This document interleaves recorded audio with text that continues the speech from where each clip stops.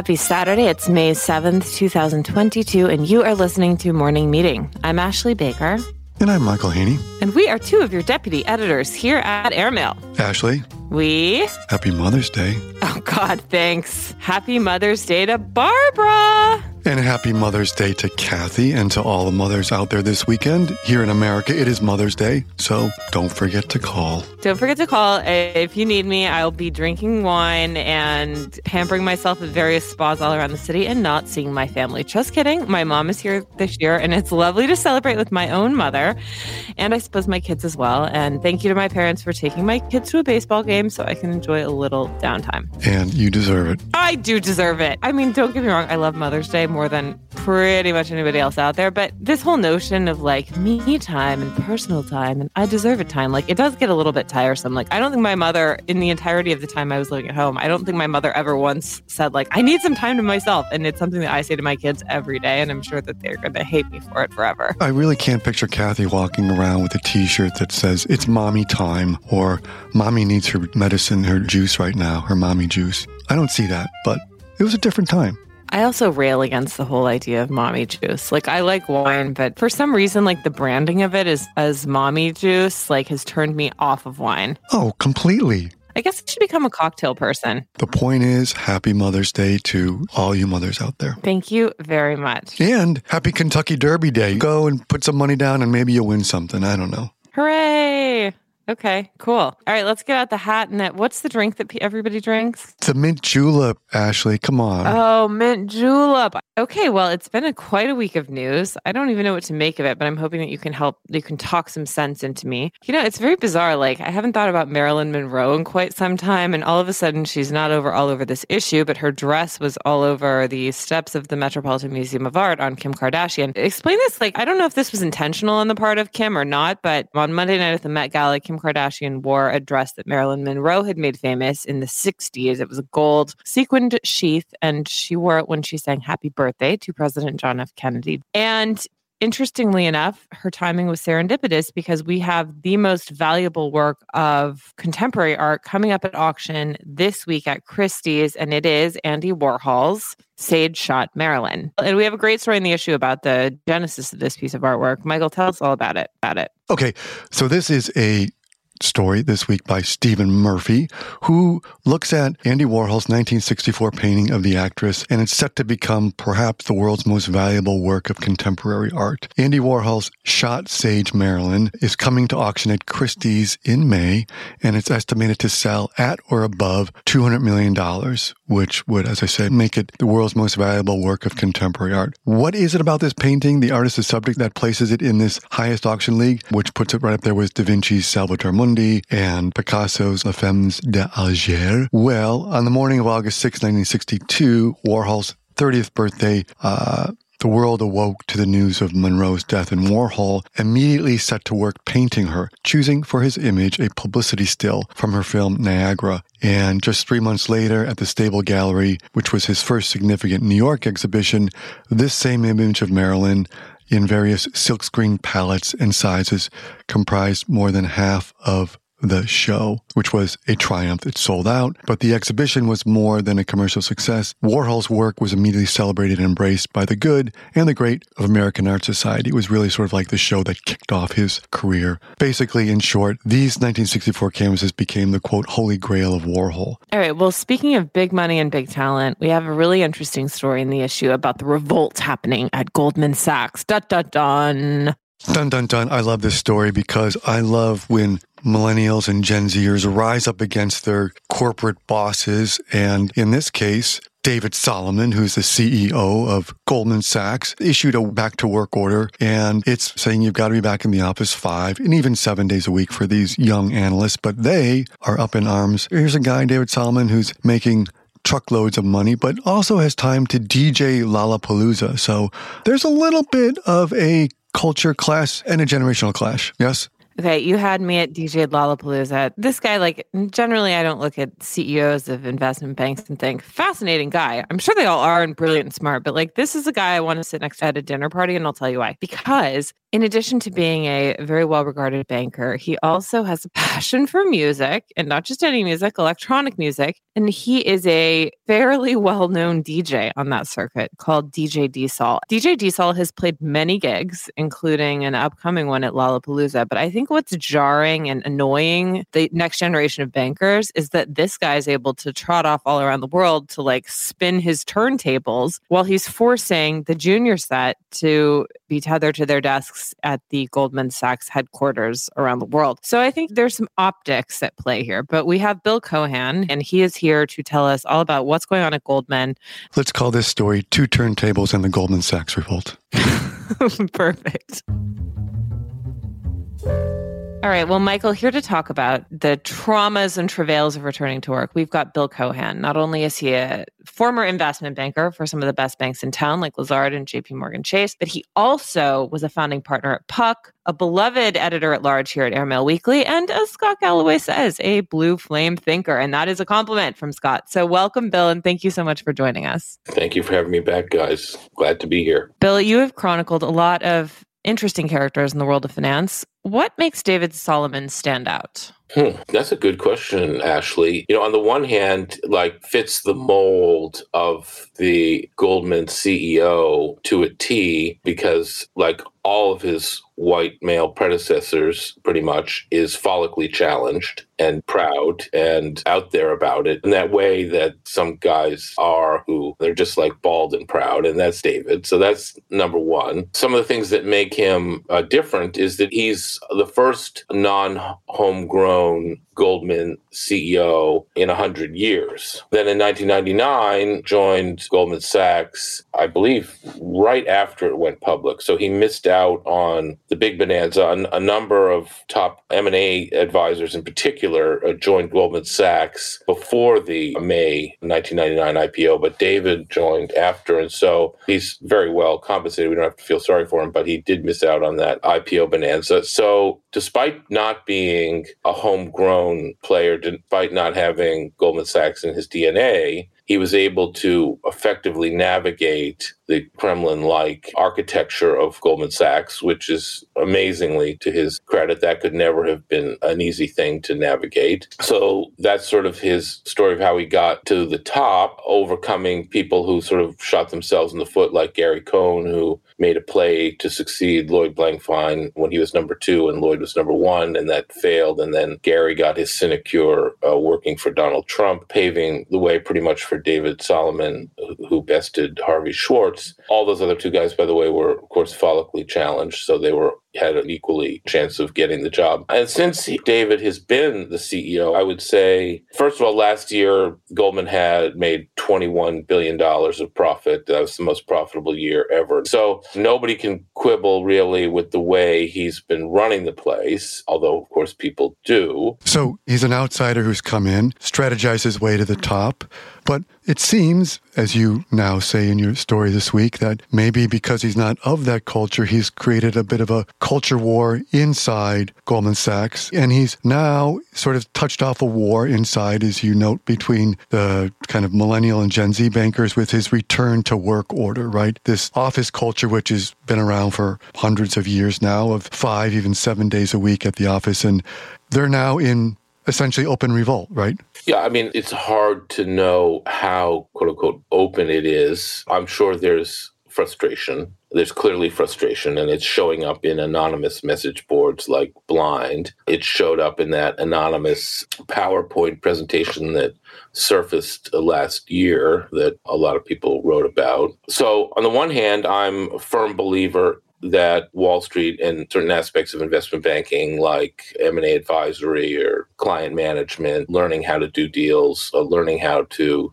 do underwriting, et cetera. Those are apprenticeship businesses. You have to learn from the Jedi Masters over a fairly long period of time how to do those things. And you can't do it over Zoom. You just can't do it over Zoom. It can be done because, last year was like a record year, as we were talking about. So like the senior people can do it. They can work with their clients and they can get deals done, as we saw, which to some extent was surprising, but they did it. But that's different than junior people learning the craft. And so to really learn the craft so that you can be long-term greedy, which is, of course, a Goldman Sachs mantra, those guys, those Gen Xers or Gen Zers, whatever the heck they are, should want to be back in the office. Now, there are some mitigating factors about that. First of all, it's just kind of easier if you're going to be working all the time anyway, or 18 hours a day, just to work at home in your joggers and your T-shirt without having to get yourself from home to 200 West Street. So that's number one. And they've grown accustomed to that. And it's hard sort of for Goldman to argue the other side of that because they had a record year last year. It's not like saying,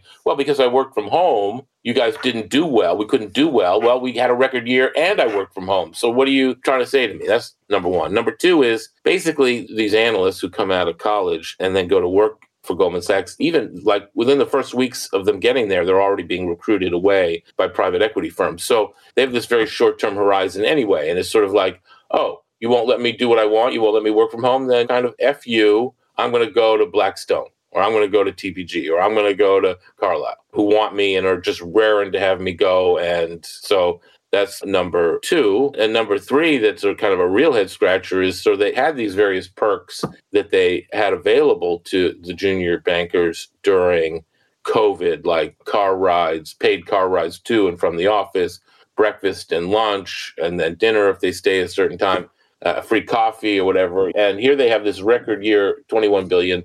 The top guys are paying themselves a huge amounts of money. And of course, not like hedge fund guys or private equity guys. And then they're cutting out those perks. So the combination of all those things has probably got a certain number of vocal junior people up in their fields and wanting to express themselves and going quote unquote public on anonymous message boards that, of course, we love to read and absorb. Look, if you don't care about your career in this business and you're just like short timing it to get the credential, to get to Google, to get to Amazon, to get to Blackstone, then fine, just do what you're doing and do what you want. But if you would actually like to have a long-term career in this, and when I was a banker, to be an M&A banker at Lazard or Merrill Lynch or JP Morgan Chase, that was like sort of the pinnacle. So you couldn't really go to a private equity firm or a hedge fund, or there was no Google. So that was the highest and best use. So you were trying to maximize your chances to have a long-term career. And so you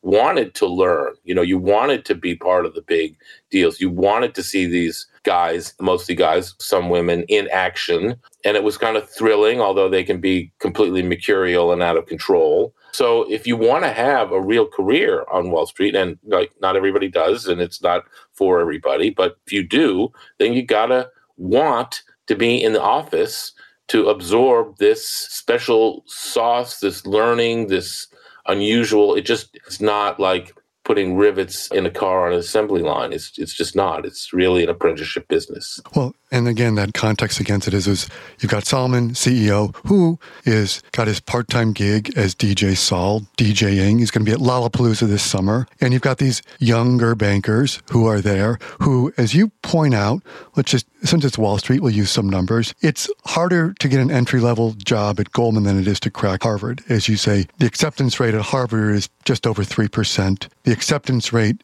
at Goldman to get an internship there is 1.5%.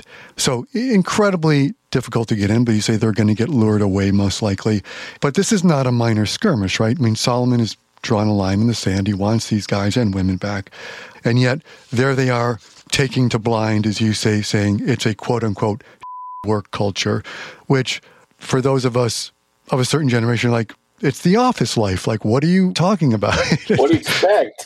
Exactly. And yet, these guys, these young analysts that make $200,000 as a base and maybe $100,000 in bonus, and then they're probably looking at guys like Solomon, who, as you note, his total compensation last year was $35 million. So plus an extra $30 million stock bonus that they gave him too. How do you see this playing out? This is just another entry into the general sort of culture wars that we've seen for the last decade or so. These guys get paid a tremendous amount of money. They work their asses off. I'm talking about the junior people. They really I mean, you wouldn't want to do it unless you really wanted to do it. I mean, they make a lot of money. They don't really have social lives. They're working around the clock, especially if Goldman has its best year ever in 2021. That means that the people at the bottom of the pyramid are working very, very hard. And then they see the guys at the top DJing and getting paid $65 million and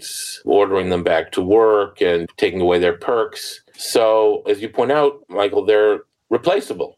I mean, there's like a long line of people who would be more than happy to take those jobs. I think that this whole thing, the management is going to win, number one. That is clear to me because it's the right outcome for the business. In other words, people need to be in the office. I do agree with David Solomon on that. So management's going to win because that's the right answer. And then when a recession, inevitable recession comes, as we're now sort of staring down the grips of, and the unemployment rate starts to rise, then I think a lot of the boldness that you're seeing on some of these anonymous platforms is going to fade away, and people will just be saying, you know what, I'm lucky I have this job. I'm just going to put my head down and get back to work. This is like a bull market, a fin de siècle, end of the Gilded Age, the fifth Gilded Age kind of behavior, if you ask me. I mean, back when I was a banker, you put your head down, you did what you were told. I mean, more power to them for trying to improve their lot, but they get paid a tremendous amount of money for taking no financial risk, for taking no risk of the capital. And you can't do that anywhere else but in these kinds of jobs. So be fortunate for what you have and either get the hell out of there because you got recruited away, or just be thankful for what you have and do the best job you can. I love it. It's a fascinating culture war playing out among the 0.001 percenters. And I just love your context for it, Bill. It's like the generational warfare comes even for the most conservative ramparts of society. On that note. Happy note. All right, Bill. Bill, more soon from you. Yeah, okay. Can't get enough. Get back to solving the problems of the world. We'll see you back on Morning Meeting and in the Pixels of Airmail very soon. Great. Thank you for having me, guys. Thanks so much, Bill. Thanks, Bill. Have a great day. Bye-bye. Bye. Hey, Ashley, speaking of the rich and wealthy and people with more money than they know what to do with, Tom Wolfe had a phrase about the sort of thin and rich women back in the Bonfire of the Vanity days. He called them social X-rays, women who were always seeking to sort of stay impossibly thin, always looking for the next way to do that. And you have a story this week by Hannah Seligson, which sort of puts its finger on the latest hot new trend in weight loss among the 0.01 percenters. All right, so I heard about this drug called Wegovy from a friend of mine who's a doctor at New York Hospital, and he told me it's really a miracle drug. It's a big news. It's very big news in medical fields, and it's popular because it helps you lose weight. You don't have to do all that much except give yourself a shot once a week. So Hannah Seligson, one of our writers and reporters, looked into this for us, and she came up with some really fascinating stuff. So we have Hannah here to tell us all about Wegovy, the new weight loss wonder drug. Welcome, Hannah Seligson. So, Michael, you and I obviously would never want to change anything about ourselves, but the American obsession with diets and weight loss continues apace. And there is a fascinating new trend of injectables, doctor prescribed, that Hannah Seligson has investigated for us in the issue this week. Hannah's a wonderful journalist and reporter who's covered a wide variety of topics for the likes of the New York Times, Town and Country, and of course, Airmail. And we are thrilled to have Hannah with us today to talk all about the wonderful weight loss shot. Welcome, Hannah. Thank you, Ashley. Thrilled to be here. Okay, so Hannah, last summer, a drug was approved by the FDA for weight loss, and it didn't get a lot of news. Tell us about why you think that might be and what exactly this drug does. Right. So I think understandably it was overshadowed by news of the COVID vaccines, which overtook, I think, any other medical developments that were happening. And this new weight loss drug is called Wegovy, and it is a tiny little needle that people self-inject once a week. And the reason that so many of the doctors that I spoke to are excited about it is because it outperforms many of the other weight loss drugs, or anti-obesity drugs, I should say, in their class. Many of the other anti-obesity drugs, people lose between 5, maybe 10% of their baseline body weight. And with Wegovy, physicians are seeing up to a 15% weight loss. Just to give a sense of comparison with bariatric surgery, which is obviously surgery and a much more involved procedure, people can lose up to 20%. So this is edging into the arena of what people lose through actual surgery. And I mean, I want this. Everyone I know wants this, but how do you get it? So there are two problems with Wegovy. One is the supply and one is the price. So first of all, you have to qualify. You have to have a certain BMI or have certain comorbidities like at risk for diabetes or high blood pressure. And then you have to be able to pay for it. Not all insurance covers it. It's quite expensive. Some insurance will cover it.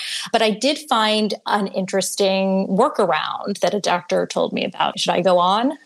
Yes, please. Okay. So Wegovy is actually the same drug as Ozempic. Anybody who watches a lot of MSNBC has probably seen Ozempic ads, right? And one way is Ozempic is a drug to treat diabetes, but Wegovy is really just Ozempic at a higher dose. So one of my sources who did not want to go on the record was already on Ozempic. And so she qualified to have her dosage of Ozempic increased, and voila, she was on Wegovy. Okay, sign me up. And exactly, like, what does it feel like when you're on this drug? Are you able to eat everything you want? Like, what's the protocol, really? So the people I spoke to described it as, it's an appetite suppressant. What happens is that it's working on a certain hormonal system in your body telling you that you're full. One of the sources said to me that if you eat too much, you will throw up. The other woman who had gone on the extra dose of Ozempic said that she eats nothing. But I think really what it is, it's more about how much you're eating than what you're eating. Now, of course, if you're eating McDonald's every day and a milkshake, I mean, it's the study, the effectiveness of the drug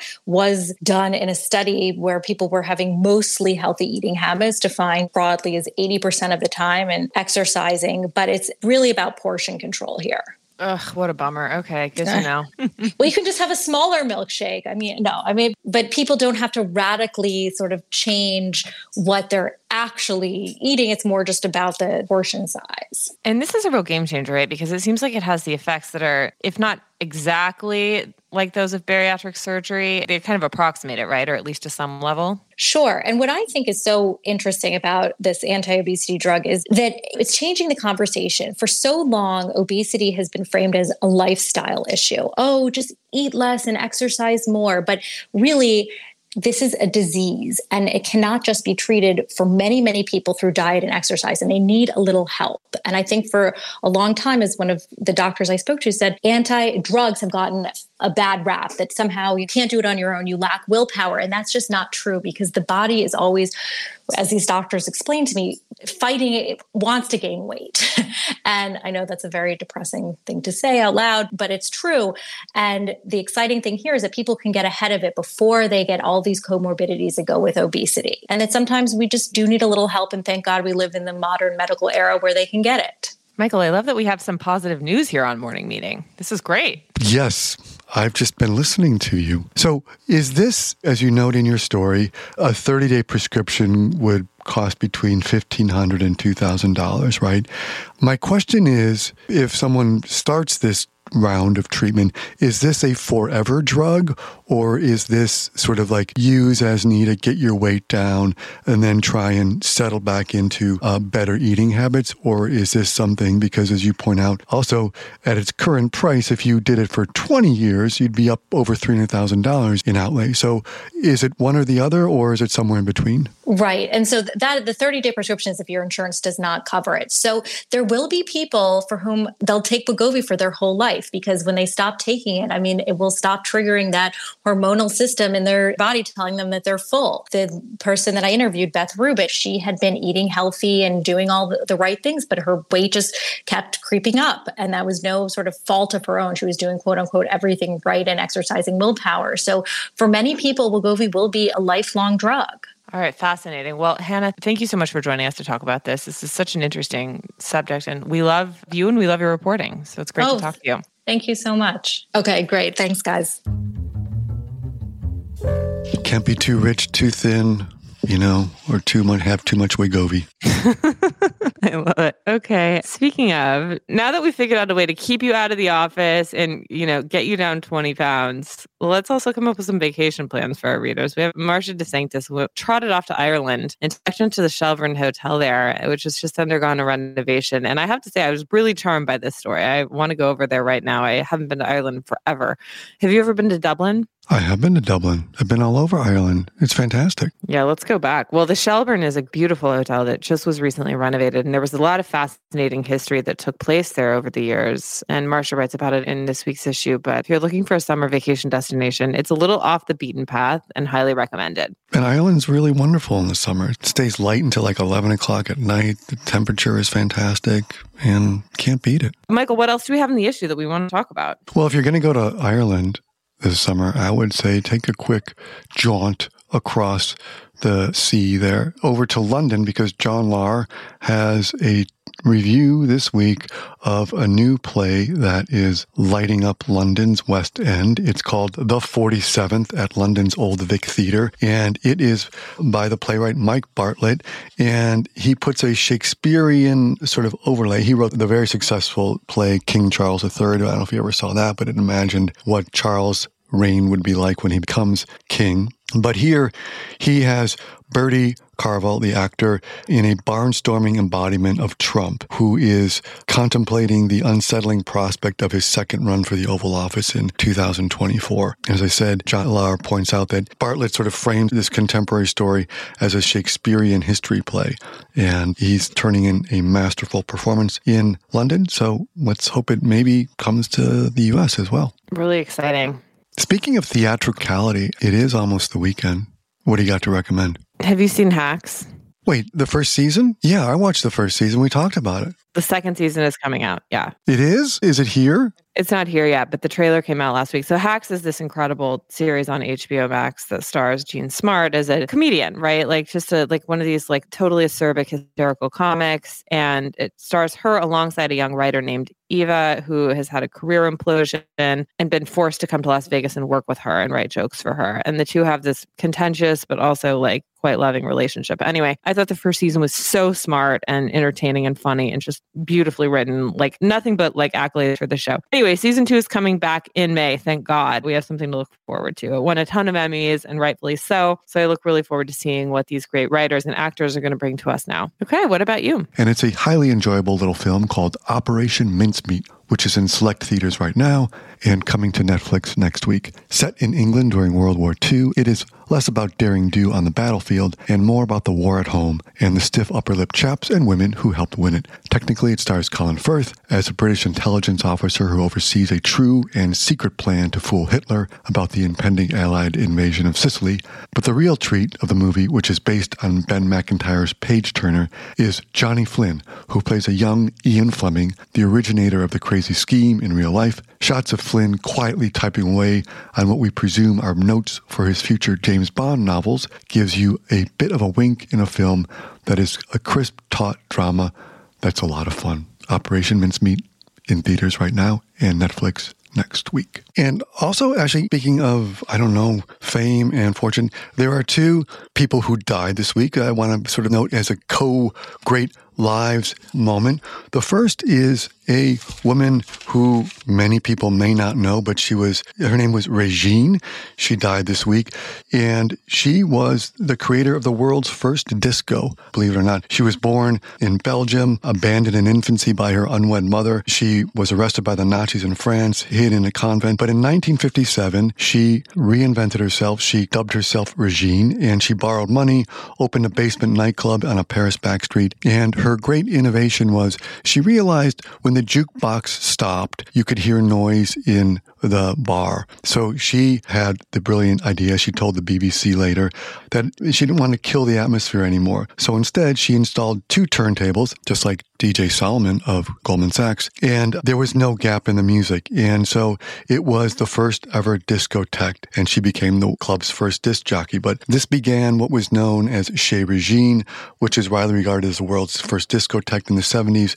She had more than 23 clubs across Europe, the Middle East, and the Americas, and an empire of $500 million. It was the hottest club in the world, later sort of supplanted by Studio 54, but fascinating woman, which she also kind of intersects with another person who came of note in the 80s who died this week, which was the celebrity hounding photographer Ron Galella. And if you don't know of Ron Galella, you surely know his images. Probably one of the most famous is what's known as the Windblown Jackie, a photograph that he captured of Jackie Onassis in 1970 or 71, walking down Madison Park Avenue there with her head sort of taking a stern look at him and the hair blowing around her face in a beautiful moment. Galella, he sort of presaged this world we live in, which is years before People magazine came along or TMZ or all the paparazzi. He was the guy who was doing this in the 70s, for better or for worse. And he was hated by many of his subjects. Very famously, Marlon Brando once took a swing at him, punched him in the jaw and knocked out 5 of his teeth. There's a photograph later of Galella still following him and wearing a football helmet. But he lived to see his work sort of transcend this sort of paparazzi world to becoming collectible art. Even the Museum of Modern Art now owns 5 of his works. But if you've never seen any of his pieces, just Google Ron Galella and you'll see these fantastic images from the 70s and 80s, everyone from, like I say, Jackie to Mick Jagger to Elvis and all the way through up into the 2000s. So 2 great lives this week. Those are wonderful. Thank you so much. You're welcome. All right. Well, Michael, we wish you all a wonderful weekend. Thank you so much for joining us. Please read us out.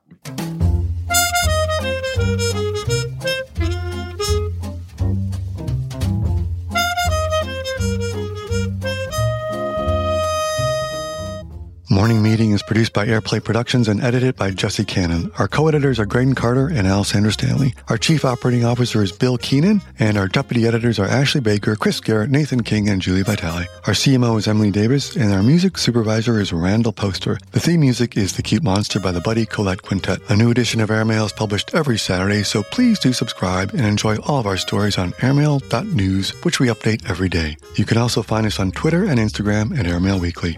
We'll be back next Saturday with another edition of Morning Meeting. In the meantime, be sure and subscribe at Spotify or Apple Music. But most of all, thanks for joining us.